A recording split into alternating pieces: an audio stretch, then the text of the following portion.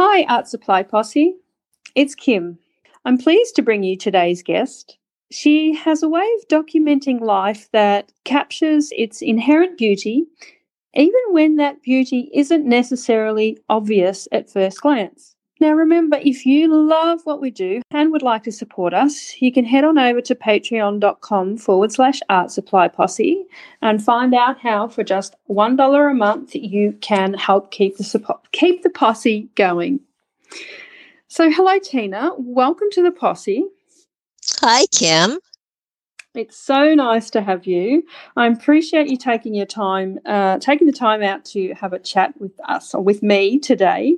What part of the world are you in? You are in America, yes?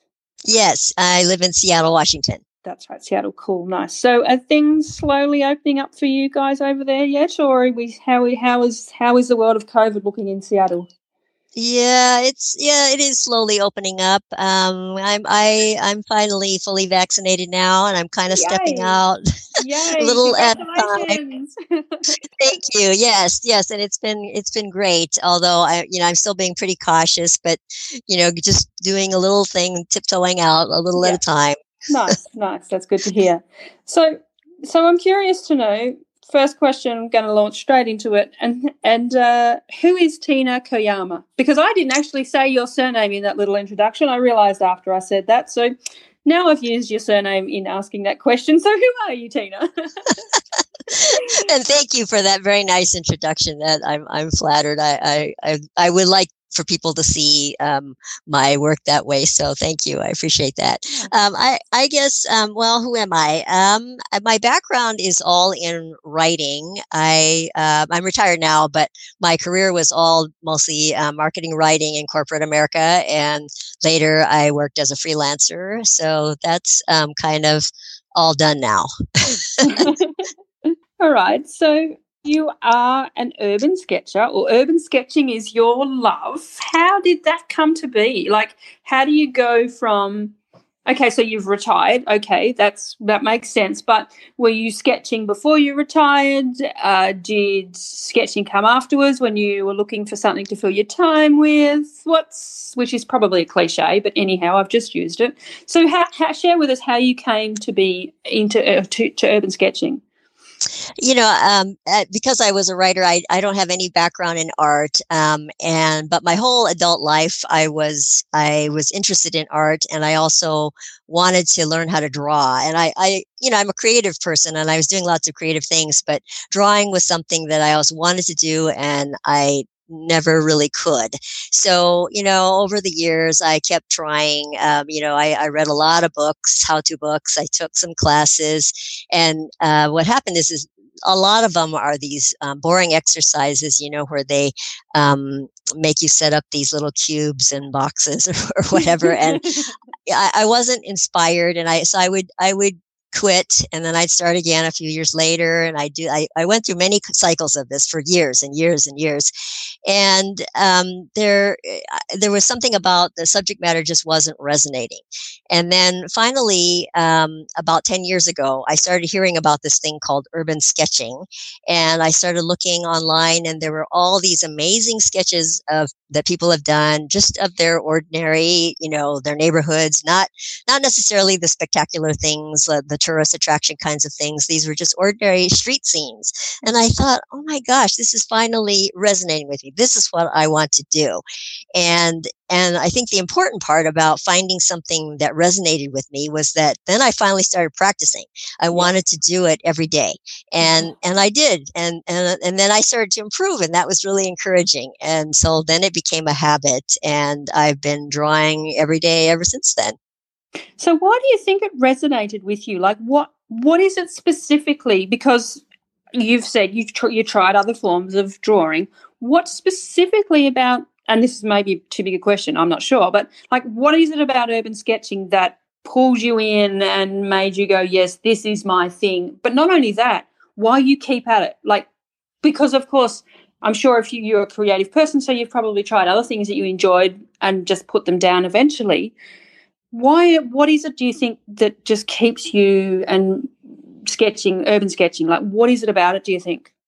Part of it, I think, is just that this is about, it's very personal. It's all about me. This is about who I am, where I live, just the little parts, just the things I see every day. So it's almost like just a diary.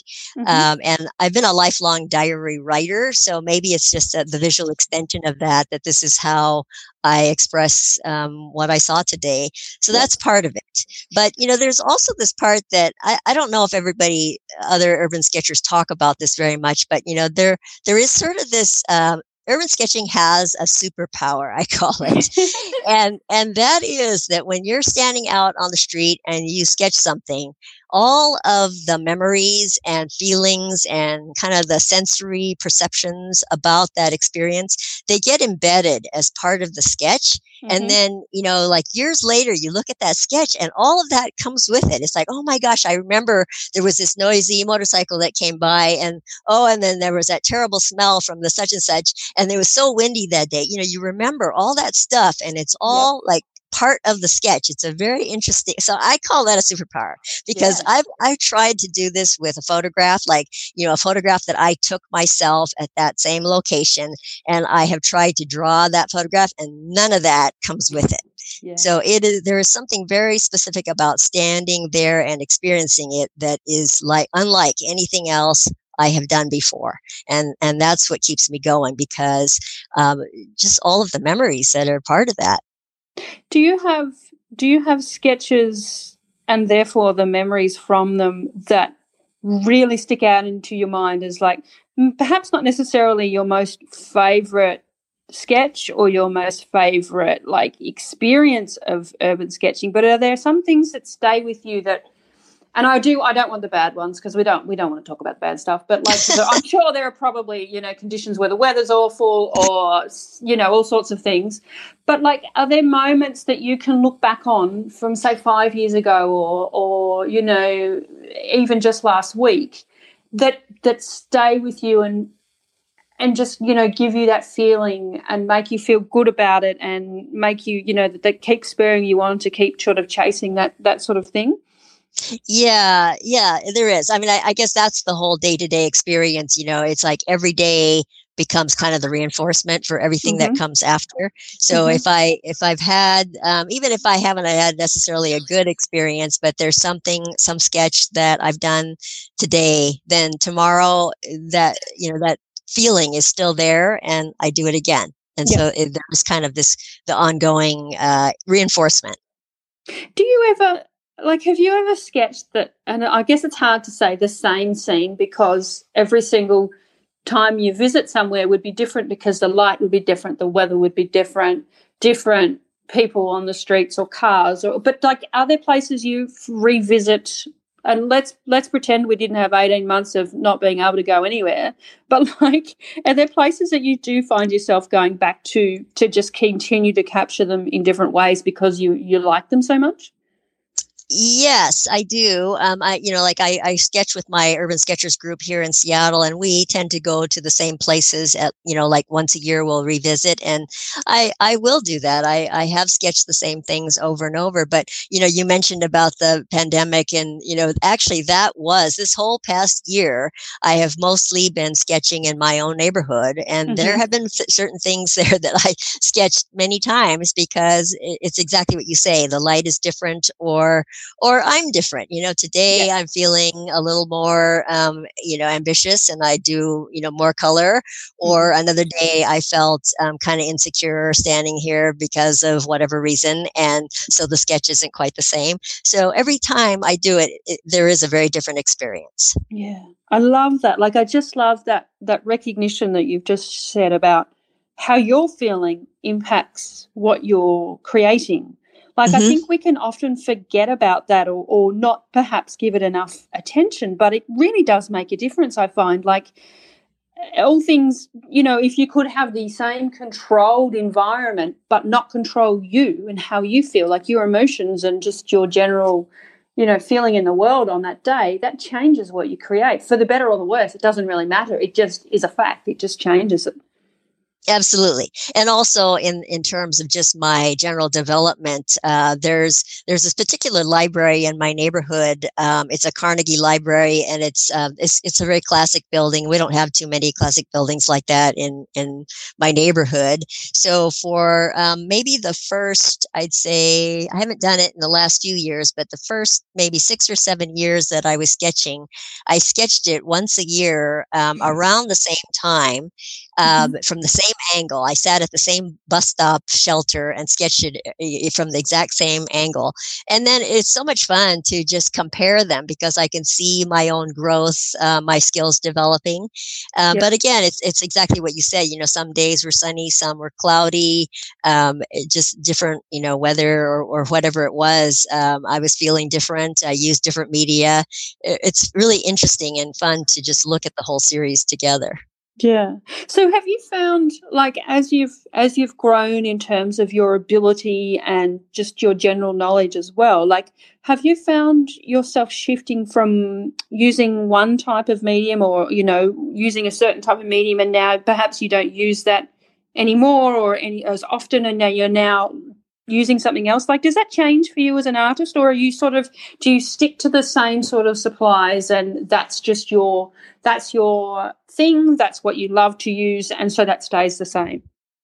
Well, that's a very good question because when I first started urban sketching, I was looking at what everybody else was doing. And the most common media, it seemed to me, just based on the people I was looking at, was they were using ink with watercolor wash. Mm-hmm. And so I don't know, I kind of just got it in my head, okay, if you're going to be an urban sketcher, you have to do this. And so that's what I used for several years.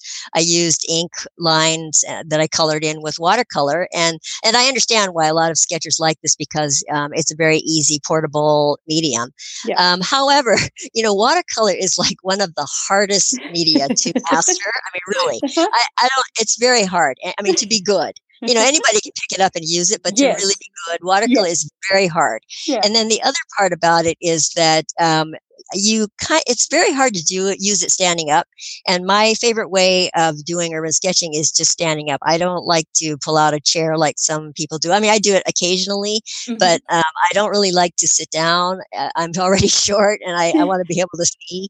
And then it was very cumbersome to hold all that stuff and Yeah. try to do it. So then that was kind of when I started thinking, well, there must be something easier, something that's going to be more, I'm not really mastering watercolor this way. I'm not good at it anyway. Why don't I find something that fits more with how I like to sketch?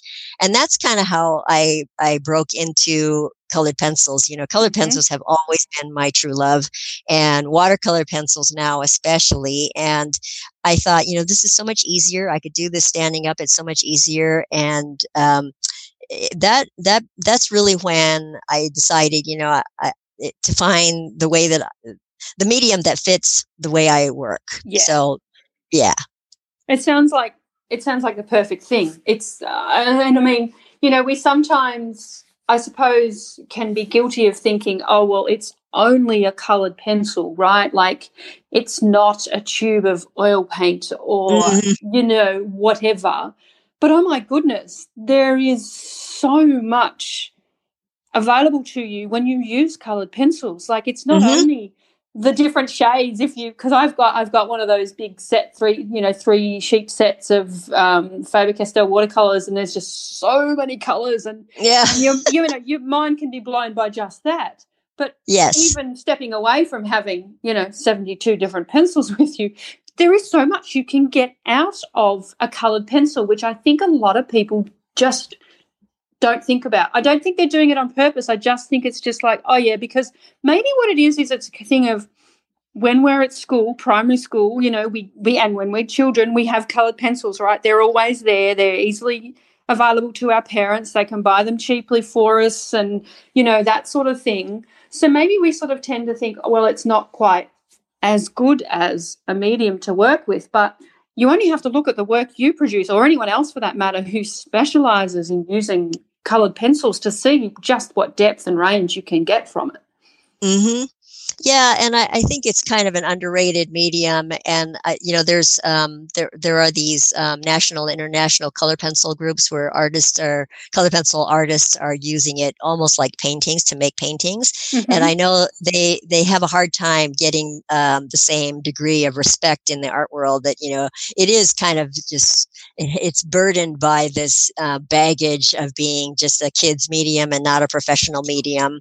And yeah, I think that's too bad that people look at things that in order to be considered art, it has to be hanging on a wall with on canvas with oil on it or whatever. Yeah. Um, and I guess for me, of course, I'm not worried about the result anyway. I'm not framing my work and hanging it on the wall anyway. I'm just a sketcher. I keep it in my sketchbook. It's just for me. So I don't really care what I use. It's all about, for me, something to be convenient and portable and all of that.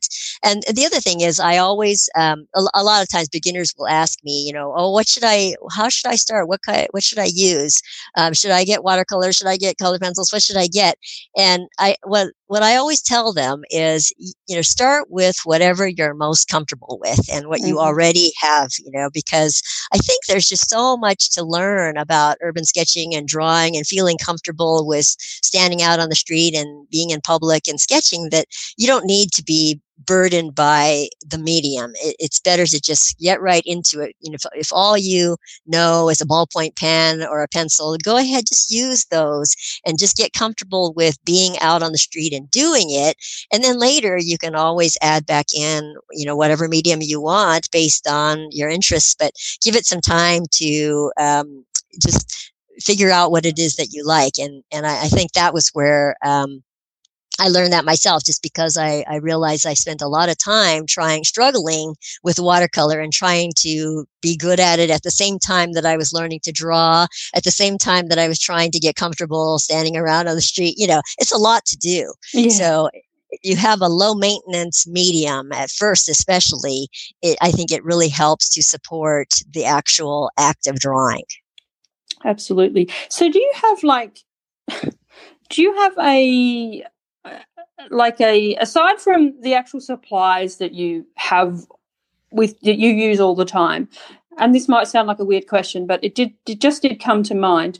Do you are there things you need to make sure that you're wearing that you're comfortable in, for example? And I'm just thinking of all the various situations you might find yourself sketching. Do you need to be, and these are things that perhaps people don't necessarily think about, but you need comfortable shoes and comfortable clothing and maybe a hat if it's sunny out. Are these things that you sort of, I know they're not art supply related per se, but to me they do kind of seem a little bit important as well, is to make sure you're comfortable in what you're wearing so as it doesn't get in the way either. I'm sure there'd be nothing worse than being at this most beautiful place you want to sketch but being so uncomfortable or so hot or so cold that you can't produce anything really.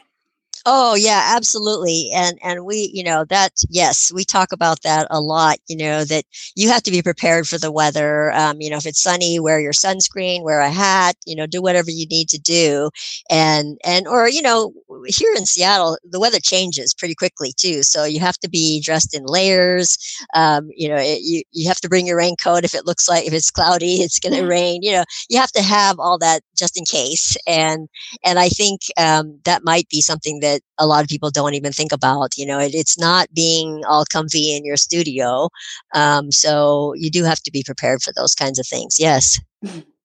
Good. I'm glad I asked, because I'm like, I wonder if. Oh yeah. In fact, I have several bags, my favorite bags that I use, and some of them are made out of waterproof fabric, and some of them are made out of summertime fabric. Yep. And I have lots of different sizes for different purposes.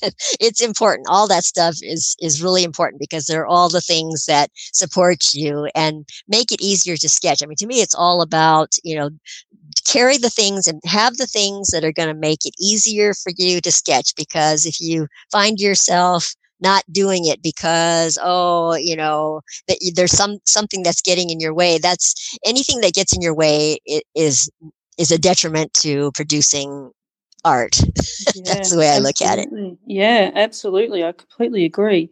So that being the case, like what is in your sketching kit? Like, and how often does it change?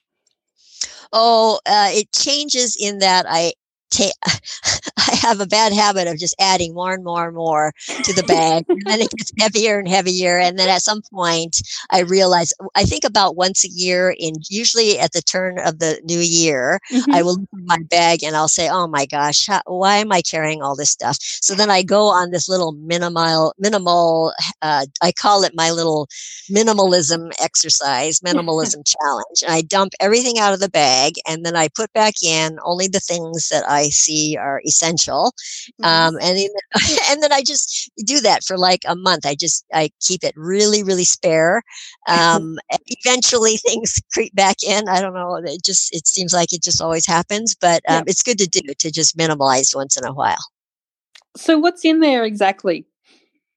Right now, well, pretty much my basic kit I carry about 20 colors of colored pencils, a water brush, usually a soft graphite pencil, maybe a graphite pencil that's also water soluble. A one, it's a Unipin marker with a brush tip on it.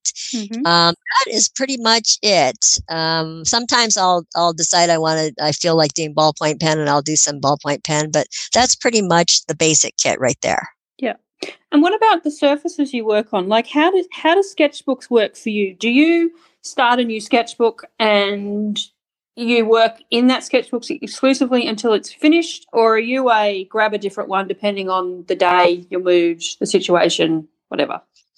I try to stay in one sketchbook as long as I can, and I did go through quite a bit of trauma and angst trying to find that perfect sketchbook. And for many years, I was binding my own sketchbooks because I was so fussy about paper and all that. And I enjoyed that for a while, but ultimately, I decided that I would rather spend my time sketching than making the sketchbook. So I stopped doing that. And right now, my favorite for a long time has been Stillman and Byrne, and the Beta paper is my favorite because it's just toothy enough that it picks up colored pencil really nicely, but it's also heavy enough for when I apply water. Mm-hmm. So that's kind of my favorite right now. I do have other sketchbooks that I use for special things, but I really try not to jump around because I do like kind of that the continuity, the chronological continuity, in terms of thinking of it like my day-to-day diary kind of thing. Mm-hmm. I do like that, and I can't always stick to it, but when I travel, I make a dedicated sketchbook just for that trip. That's really special to me. Yeah, it's a lovely thing to do. So what do you do? Like, you're saying these are kind of like in some ways a visual journal for you, a record of your life and of your days. What happens to those sketchbooks when they're finished? And then do you, assuming you keep them, do you at all just to even just look at them? I do look at them occasionally, but not really. Not like on a regular basis. It's really more about reference, like, oh, when did I do that thing? And I kind of have a sense of, like just looking at the cover, I'll sort of remember that, oh, I think it was in this period, and then I'll thumb through it and I'll find it, and oh yeah. And then sometimes, like on the bottom, I'll have some little note that I wrote to myself, and it kind of jiggers some other, memories, and then it kind of leads, and then I think about other things. So yeah, it's a very good reference. Otherwise, I also like to, every now and then, I'll look back to my really, really old sketches, like the first year I was sketching. And those are always kind of precious and fun to me because I feel like, wow, this was, I was pretty vulnerable during my first year or two. And I was looking at all this that I did. And it kind of brings me back to that real beginner, person that I was, and I kind of feel protective of that person, and she was pretty brave. I mean, she was doing some stuff. I don't know if I had if I would have the courage. There's a story I like to tell that during that the first few months, if you can believe this, the first few months that I started sketching, I went on this kind of a long weekend trip, and we were out of town. And I found this gorgeous leather cover sketchbook. It was $165 and it was bound in leather, handmade. It was gorgeous. I bought that because I decided it was going to be the way that I was going to stick to my commitment of sketching. If I bought this sketchbook that cost $165 and I would feel so bad if I wasted it, like didn't use it. So I decided, okay, I'm just going to fill this whole sketchbook. And then by the time I finish it, I'll have embedded, a permanent habit. And that was pretty, gutsy of me. I'm not sure I could do that now. And so I commend myself back then, because I was pretty brave, and I did. I filled the whole sketchbook, and it's one of the things I like to look through the most, because it really brings me back to that time of being so new. Everything was so fresh and new, and I didn't know what I was doing. And it's really very fun to look through. Yeah, I mean, well done you for finishing it. God, that's if nothing else, that just deserves to be applauded, because so many people, we just buy a new sketchbook and start it, or a notebook, or whatever, and 3 pages in, my goodness. I mean, I've never spent that much on one, but I can think of the things I've started over the years, and for whatever reason just went nah, and I don't know whether they've been or recycled, or I don't know where they've gone, but my goodness, you deserve a medal for that, if nothing else. That's impressive. Oh dear, maybe it was the amount of money that was drilled into your brain. It's like, this cannot be wasted. This is a lot Absolutely. of money. It was. And I thought, oh my gosh, I would be so embarrassed and ashamed to have this, brand new notebook sitting on my shelf with nothing in it. I would be so embarrassed. Oh yeah. Well, look, it worked. Whatever works, I guess. Whatever works, yes. Yeah. So now you also have a blog where you share your artwork, and I mean, not just your artwork, your reviews and all sorts of things on there. Why are the two tied together? Well, I think it started because I'm a writer by trade, so writing comes very, very easily to me. And in fact, writing is much more easy for me than drawing is. And so that became kind of just a natural extension to it. And, at the time that I started my blog was right about the time everybody was declaring that blogging is dead. Mm-hmm. So for me, it was like, well, wait a second, I'm only just now getting started. I'm just going to keep doing this. And part of it was that I was frustrated with social media, that you just post the sketch, but it's really kind of cumbersome to actually write very much. And I always felt like, well, I kind of want to say more than just a sentence. I kind of have a few more things to say about the sketch. And so blogging for me, it was that it gives me the opportunity to tell the full story, which it's the pictures and the words, and they kind of reinforce each other. Yeah. So that's part of it. But the other part of the reason I started the blog was that I wanted to document my own creative process. It struck me as this a unique opportunity in my life, in that I had tried other things in my life, or started new things in my life, learned things, like my whole career I learned new things, but now it's like there's really no documentation of that. And I thought, well, this is a really good opportunity. So about 6 months into after I started sketching, I started the blog, and basically just started blogging very regularly. And over time, if you look back, the 10 years or however long I've been sketching and blogging, there's this whole record online of my process and how I've progressed over the years, things I've tried, things I've learned, things I stopped doing. I think that's really, I think it was just a unique opportunity for me to do that, because I don't have that many things where I've been able to start from the very beginning and keep going. Mm-hmm. No, it's a fascinating insight into someone learning a new skill and growing, and having delved back into, when I was doing some research, delved back into some of the older posts and things. It's wonderful to see it. And you're right, in some ways it's like a little piece of history. Like it's it's your piece of history, but also others that are also interested in learning urban sketching can follow it and get their own insights from it too, which is just fantastic.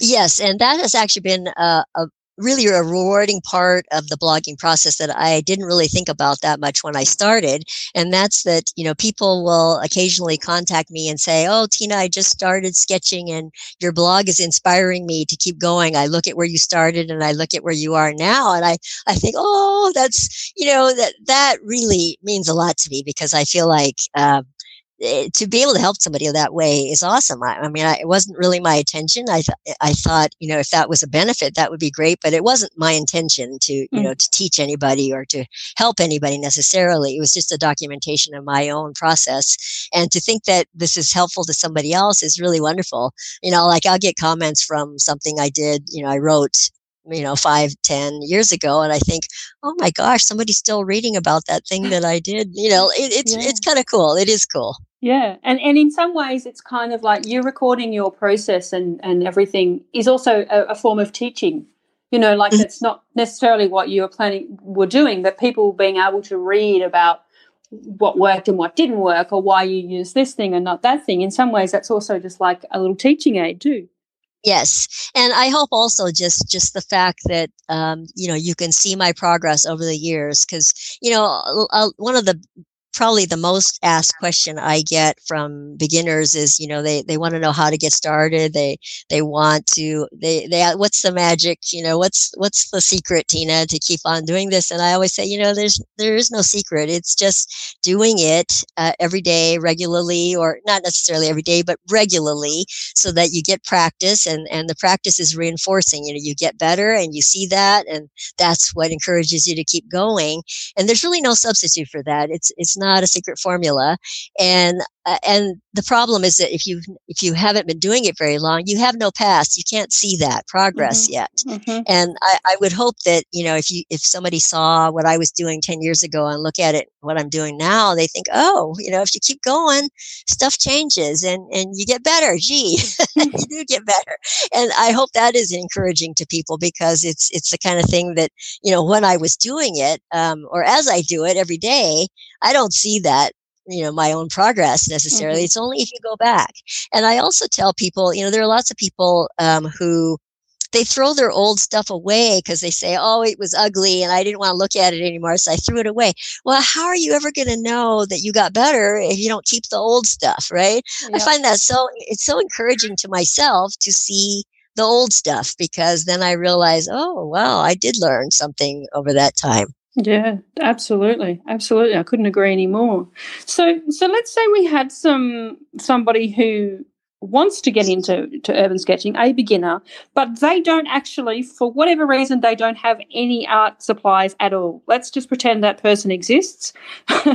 What should they purchase to get them started? And it doesn't necessarily have to be brands. It can simply be a case of, actual supplies. But what should they be looking for, and what should they buy? What should they start with?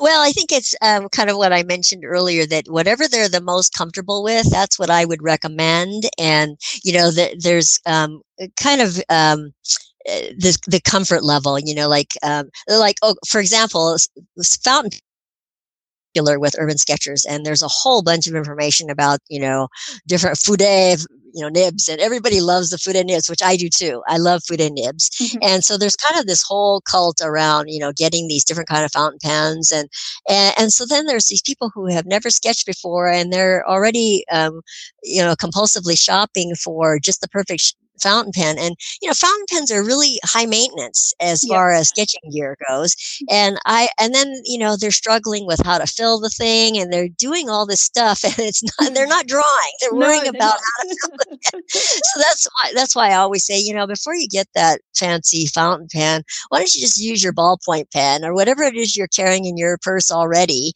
Use that, because that's something that you're already comfortable. The thing that you write your grocery list with, that's probably a pretty comfortable tool for you. Just start with that and just get some ordinary pad of paper, some cheap paper, not a nice expensive sketchbook. Don't spend, $160.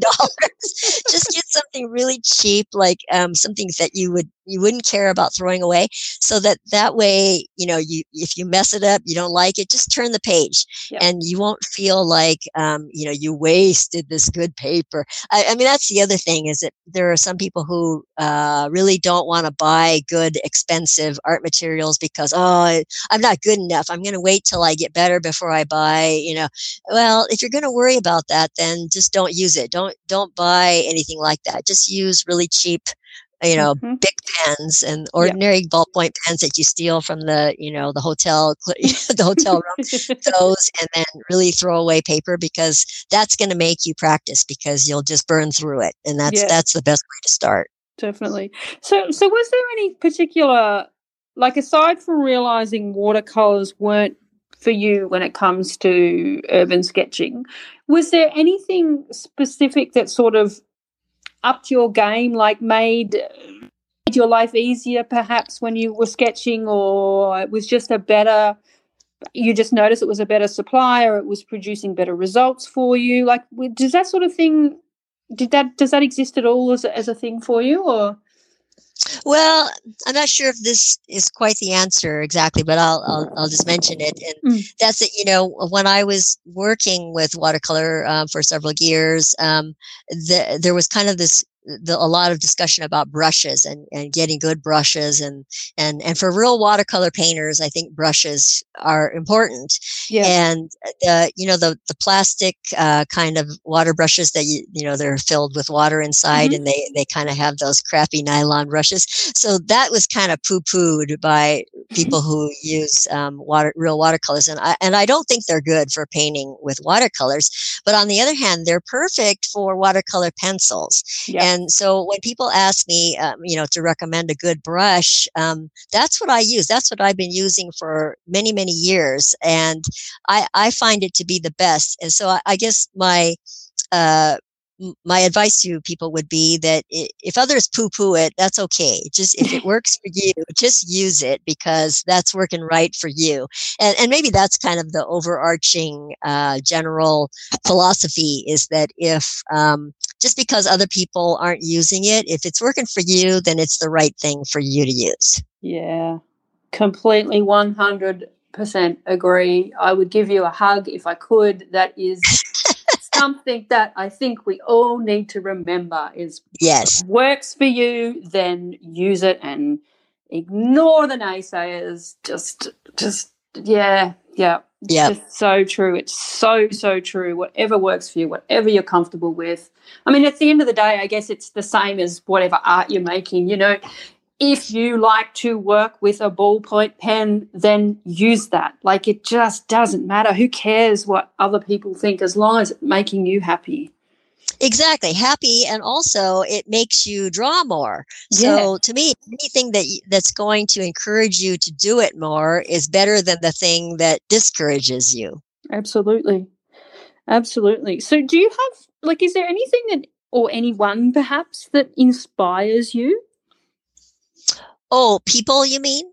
Well, yeah, people, or even things. I know some people just find themselves more inspired by a scenery, or, a particular place necessarily, more than people. But then again, I know some people get really inspired by people they work with or people they look up to. Like, what's inspiration like for you? Well, for urban sketching, it's kind of interesting. There's all these gorgeous places in the world that kind of make you, your jaw drops. You see the beautiful sketches of, the Eiffel Tower or the Taj Mahal, and you think, oh my gosh, that's so inspiring. And they are, of course, inspiring on some level. But I actually find that for me personally, what really inspires me, my urban sketching, is seeing sketches that other people have done of really ordinary, mundane views, the things that they see every day on the street. And they are the ones who turn those ordinary views into something really extraordinary. Those are the ones I really admire and that I am inspired by, because that's what I want to do. I want to be able to sketch, a garbage can or a utility pole and make it interesting for somebody else who has never seen that particular garbage can or Yep. utility pole. So I think there's a lot kind of there's an extra challenge to that. Like if you sketch the Eiffel Tower, that's probably pretty special in a lot of different ways. Mm-hmm. And so you don't even have to work that hard, right? You're just going to do the Eiffel Tower. But if you're sketching the garbage can in the alley, you have to work a little bit harder to find an interesting composition, or what was it about this particular moment that, struck me as visually interesting in some way. You have to work a little bit harder, and I think that's what gives it the spark, because you had to make that effort to find whatever it was that was interesting. Absolutely. I have a friend who, she was in Singapore and I think now she lives in Hawaii, but we were messaging each other, and I was walking my dogs one morning and took this lovely sort of sunrise photo, but only of the just general scenery that I look at all the time, like, nothing that you would put on a postcard. And I sent it to her, and she had so many questions just based off that. And because, of course, my area is completely different to her area. And it suddenly made me realize how much you take for granted what you look at all the time. Like, it's my world, so it's not exciting, but it is to someone who doesn't live here. It's fascinating. Absolutely. Nothing else. Yeah. Yes, and I have people that I look at on Instagram. They live in places that I have never visited before, and they give me a real sense of not where the tourists are going to hang out, but where they live. What the kinds of things where every day they come home from work and this is what they see. That's so interesting to me, and gives me such a greater sense of that person also, where they live and just their neighborhood, and I find that fascinating. Yeah, so do I. So is there anything that you avoid sketching? Is any kind of scenes or any kind of, is there something you just wouldn't sketch? You just don't sketch because you just don't like it? Well, there's always some subjects that are harder for me than others, like architecture and cars are always much harder for me than like people or trees or, so I kind of, but very early on, I decided I was not going to be the kind of person who says, "Oh, I never do people because they're so hard," or "I never do architecture because I can't do perspective." I didn't want to be that. So I like to be a generalist. I don't want to be a specialist. I don't want to be the person who only sketches trees or only sketches cars. I want to be able to sketch anything I want to. So I do try to push myself. Like if I sense that I'm resisting, like, "Oh, that's too hard, I think I won't do it," then I kind of do make myself do it, because I think it means that I need the practice. Yep. So I do try, and it does help. I mean, I get cars are really hard for me, and so I do try to do more cars. And the thing is that they're unavoidable. If you're an urban sketcher everywhere, so you might as well just face it, because otherwise you've got this whole street with no cars on it, which makes no sense at all. Yeah, that is true. Maybe that's the dream, no cars. So, I'm curious to know, you said during the pandemic, you were, of course, limiting your travels, obviously, because you're a good person and you're doing the right thing. Did you find yourself actually documenting anything in your home? Like I have seen, obviously, and done a little bit of myself, documenting your actual life within your home during that period. Did you find yourself doing any of that sort of thing as well? Not as much as a lot of urban sketchers did. I did do a little bit of that, but this is where I am not at all inspired by my own home. I did not actually. What I did a lot more of was, my husband and I, just for exercise, because we couldn't go to the gym or do all of our normal things, we started walking in our own neighborhood, and it's kind of a 4x10 block area, because it's bordered on those four sides by either the freeway or some major arterials. So without crossing the major arterials, there's a nice this little area that's very, very quiet. There's hardly any cars. There's hardly any pedestrians. And we walk those streets every single day just for exercise. And so this is what became kind of my daily challenge, is that this is the same old street I see every day. Nothing changed, nothing exciting.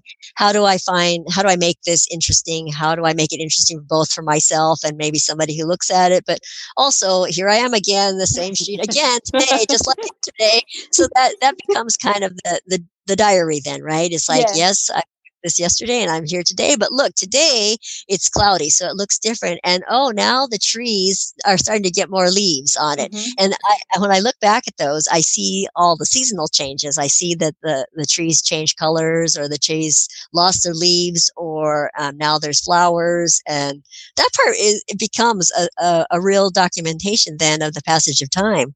Absolutely. Yeah, definitely. And I think it's exciting and it's challenging but it's good, to be able to see those differences, and just subtle as they may be sometimes, it's nice that you're able to just document them anyway. And it sounds like a really lovely thing to do every day during lockdown or the pandemic. That sounds glorious.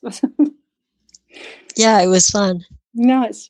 So is there anything else, Tina? Anything else you want to talk about? How are you feeling? Have we covered enough? Is there anything we forgot you wanted to mention, or? Oh, well, since this is the Art Supply Posse podcast, I will just talk a little. I'll just geek out here just for a moment. Go for it. Yes, sorry, my bad. Yes, indeed, you will get, all the geeking. Let's do some geeking. Because, at the end of the day, having looked on your website, oh my goodness, all the supplies, what on earth do you do with them all? The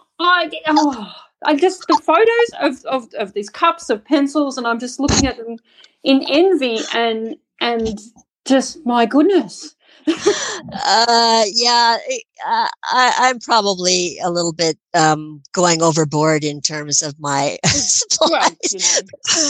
But part of it, as you've noted, colored pencils for me kind of go beyond art supplies in that I just really love them aesthetically. Yeah. So a lot of them are just more like home decor. Yeah. I just love to put them in like even the ones that are kind of crappy and I don't ever use them. I just love the way they look. So I put them in these vases and cups and I put them around my house, and it's really more, they serve the purpose of decoration. So there is that. Of course I have all my favorites, and they kind of have a different, those are the ones I use, but there's a whole bunch of them that I never use because they're not very good. And then I have my whole vintage collection. I also collect vintage colored pencils, which is kind of a specialty of vintage pencils in general. How did you come to that? That fascinates me. I barely know anything about the vintage pencil world, but it fascinates me no end. How on earth? How? Why? What? We need to know. We need to know a little bit about it. It's just amazing to me that it exists as a thing. I love it. Well, I like old things in general, but the way that I came about collecting, I have to credit Anna Reinert. She kind of really turned me. On her blog, she talked a little bit about vintage colored pencils, and early on, when I'm a guest reviewer for her, and early on, several years ago, when I first started writing for her, she sent me some vintage colored pencils and said something about, this is part of colored pencil history. And I thought, oh my gosh, it's a thing. I could collect vintage colored pencils. And oh my gosh. And then, eBay, then it was the deep rabbit hole. And I went down deep. So that is definitely, and I've kind of slowed down, just recently because I realize I have to, I have to live in this house too, and they're starting to take over the space. So there's that. But there's one story I do want to talk about, just because it kind of gives, the depth of my, personal history with colored pencils. And that's it. I have this very, fond early memory. My mother had this, those colored pencils where there's one color on one side and another color on the other side. Yeah. So my mother had one that was green on one end and orange on the other end, and then she had a string tied in the middle, and the other end of the string was tied to the telephone cord in the kitchen. And she used that, for her grocery list, or if somebody called, she would make a note with that.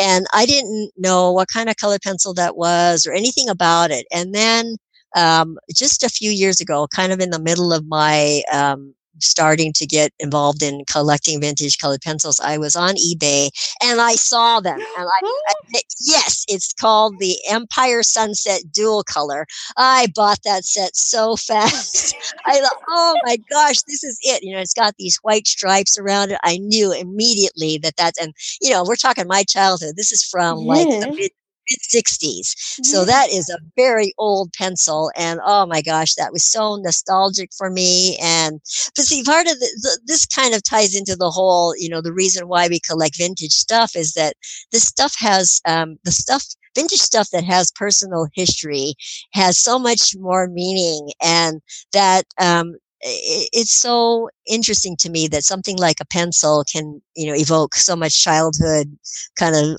just remembering that whole thing being in my mother's kitchen and the way it was tied to the telephone cord, all that stuff. It all comes back. Yeah, I think that's reason enough to collect anything if it evokes that kind of memory, Absolutely. Absolutely. Oh, yeah. Yes, just the conjuring, just when you're saying the string attached to the phone. Oh, yes, like, yeah, wow. Yeah, okay, I can see a rabbit hole coming up in my life. Yeah. My goodness.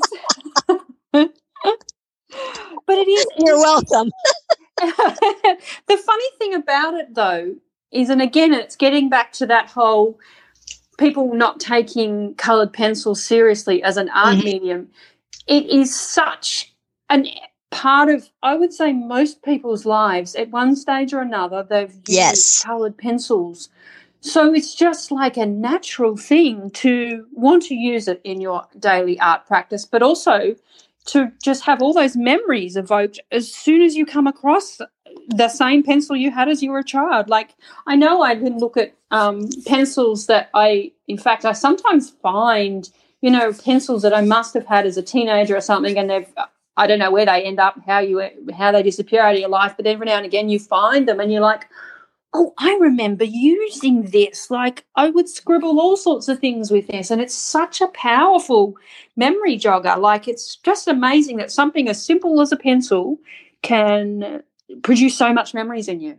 Absolutely. And I think it's because, it's a very analog tool, It's not the same as anything digital. It's something that you hold in your hand, and it's got a tactical feel, a tactical presence, and how thick it was, or if it was scratchy, or even the sound of it on paper. And the other part of it is some of these colored pencils that we use as kids were really pretty terrible. I mean, like, you really don't want to draw with them now. No. I mean, you realize now that they're pretty crappy and like hardly any pigment. Like this pencil I'm talking about with the orange on one end and green on the other. When I got that set, I thought, oh my gosh, these are like the worst pencils in the world. They had no pigment at all. No. They're purely nostalgia and not for use. So there is kind of that, because I think if somebody had that, that memory of, oh, those are terrible, those are sucky, I'm not going to use those in my art.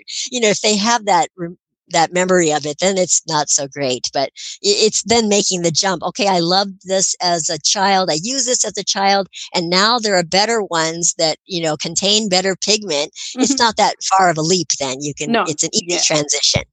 And speaking of that sort of thing, like, and I don't know perhaps whether you did or you didn't, but when you were younger, and I know you weren't drawing then, but was there ever, like, say, a set or a brand of pencil that you were really keen to buy and try and use, but, you couldn't afford it, or it wasn't available to you where you lived, and now you've, like a Grail pencil, like you've now been able to, I'm an adult now in the world and I have more money available to me and now I can buy this thing? Like, is that something you've ever experienced?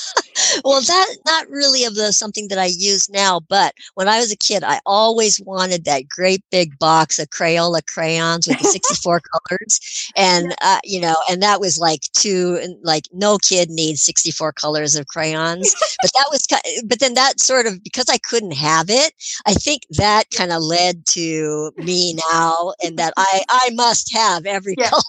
Yeah. And by God, I can afford it. I'm going to buy it myself. No one's going to tell me I can't have it and tell me that I don't need all 64 colors. Okay. I need all 64 Of course you do. colors. Absolutely, you do. I mean, isn't that one of the good things about adulthood is we can make these Absolutely. decisions. We don't have to ask mum and dad to buy us, beg and plead and, it's my birthday, it's Christmas, all those things. You can just buy it. Now you're an adult. You bet. And I don't feel guilty about it either. No, definitely not. Definitely not. So I'm curious to know, are there specific brands that you've found that perhaps are more suited to your sketching than something, than another? Or is it more just a case of the materials themselves, like just the fact you're using pencils? Oh, well, I tried a lot. I mean, as you know from my blog, I've tried a lot of different ones, and I really love Caran d'Ache. Mm-hmm. Yeah, their colored pencils are really super good, and Yeah, okay. the museum aquarels, which are super expensive, and I don't necessarily recommend them to people, because they're so expensive, but they really are a step above most other products I've tried. I love them. Yeah. Cool. It's a brand I haven't yet tried for anything, and I think mostly it's been, well, for me it's harder to get. Like, I have to buy them online. I don't believe there's any, because I'm only in a small town, so there's probably, I don't think there's anyone that would sell them locally, but also their price point. Like, it's just, as part of the problem of living in Australia is honestly everything is so much more expensive. Yeah. But they are just not cheap. Like, I was just looking online last night to buy myself some more oil pastels, and I was looking at trying out some of the Caran d'Ache, and I'm like, oh, it's just they're that much more expensive, and I don't know if it's that much more better than what I've got. Like, do you know what I mean? It's that thing of like, oh. Yeah, I know it is expensive. It's expensive everywhere, and a lot of it is their own brand. I actually think that like some of their other products, they're probably not that much better than something else. And like, I don't like their graphite pencils at all. I'm not a fan of the graphite at all. So it's pretty specific to colored pencils that I like of Caran d'Ache. And pens, I have a couple pens, and they're okay, but are they really that much more, that much better than, I don't know. Yeah. So a lot of that is just the name I think you're paying for. Yeah. And I think that's probably one of the good things, though, about having such a large collection of supplies is that you are trying a variety of brands and materials and things to work out what does work for you. Yes, and I did want to mention, because you had mentioned this in one of your questions about what I do with all of my stuff.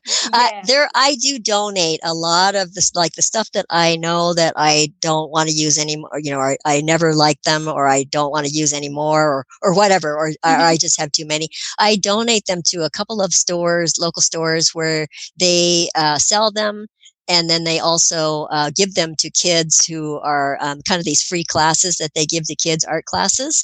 So I feel really good about that. I feel like, okay, then at least I'm not just, amassing tons of stuff to keep in my house. I'm actually helping out other people. So that's how I rationalize it. That's lovely. And you're not hoarding. So even better. Yeah, exactly. Yes. Well, I am hoarding, but that's only, not all of it. That is a lovely thing to do, though. I like the idea of them going to kids, particularly. You could be kickstarting someone else's, creative life, which is just lovely to think about. I hope so. Yeah. Cool. So, anything else? How are you feeling, Tina? I think we've had a great chat. It's been a lovely chat. Yes, thank you so much. I have had so much fun talking to you. Yeah, it's been my pleasure. I'm so glad that we got ourselves sorted. This little technical issue we had is in the past now, because it's been great. Yes. So I must ask you to share with everyone where they can find you. Give them your blog, address and Instagram or wherever. Like, where do people go if they want to find out more about you? Okay, my blog is at tinakoyama.com, and it's just my name. And then on Instagram, I'm Miata Girl, MIATAGRRL. So that's a very 90s moniker. Still drive my 1996 Miata, still. Wow. And so back then, back in the 90s, when everything was a this girl or a that girl, Yeah. I gave myself that. I used that for a lot of things, and I still use it. And some people think, "Oh, that's such a nice throwback." Well, not really. I'm that's what it was when I was back then, and I still am, obviously. So, I do love that. Oh my goodness, I do love that. That's just fantastic that you still drive that car. Wow. I love yeah. it. Oh, well, thank you, Tina. Thank you so much once again. I really do appreciate you taking the time. Thank It's you, been Kim. such a nice chat.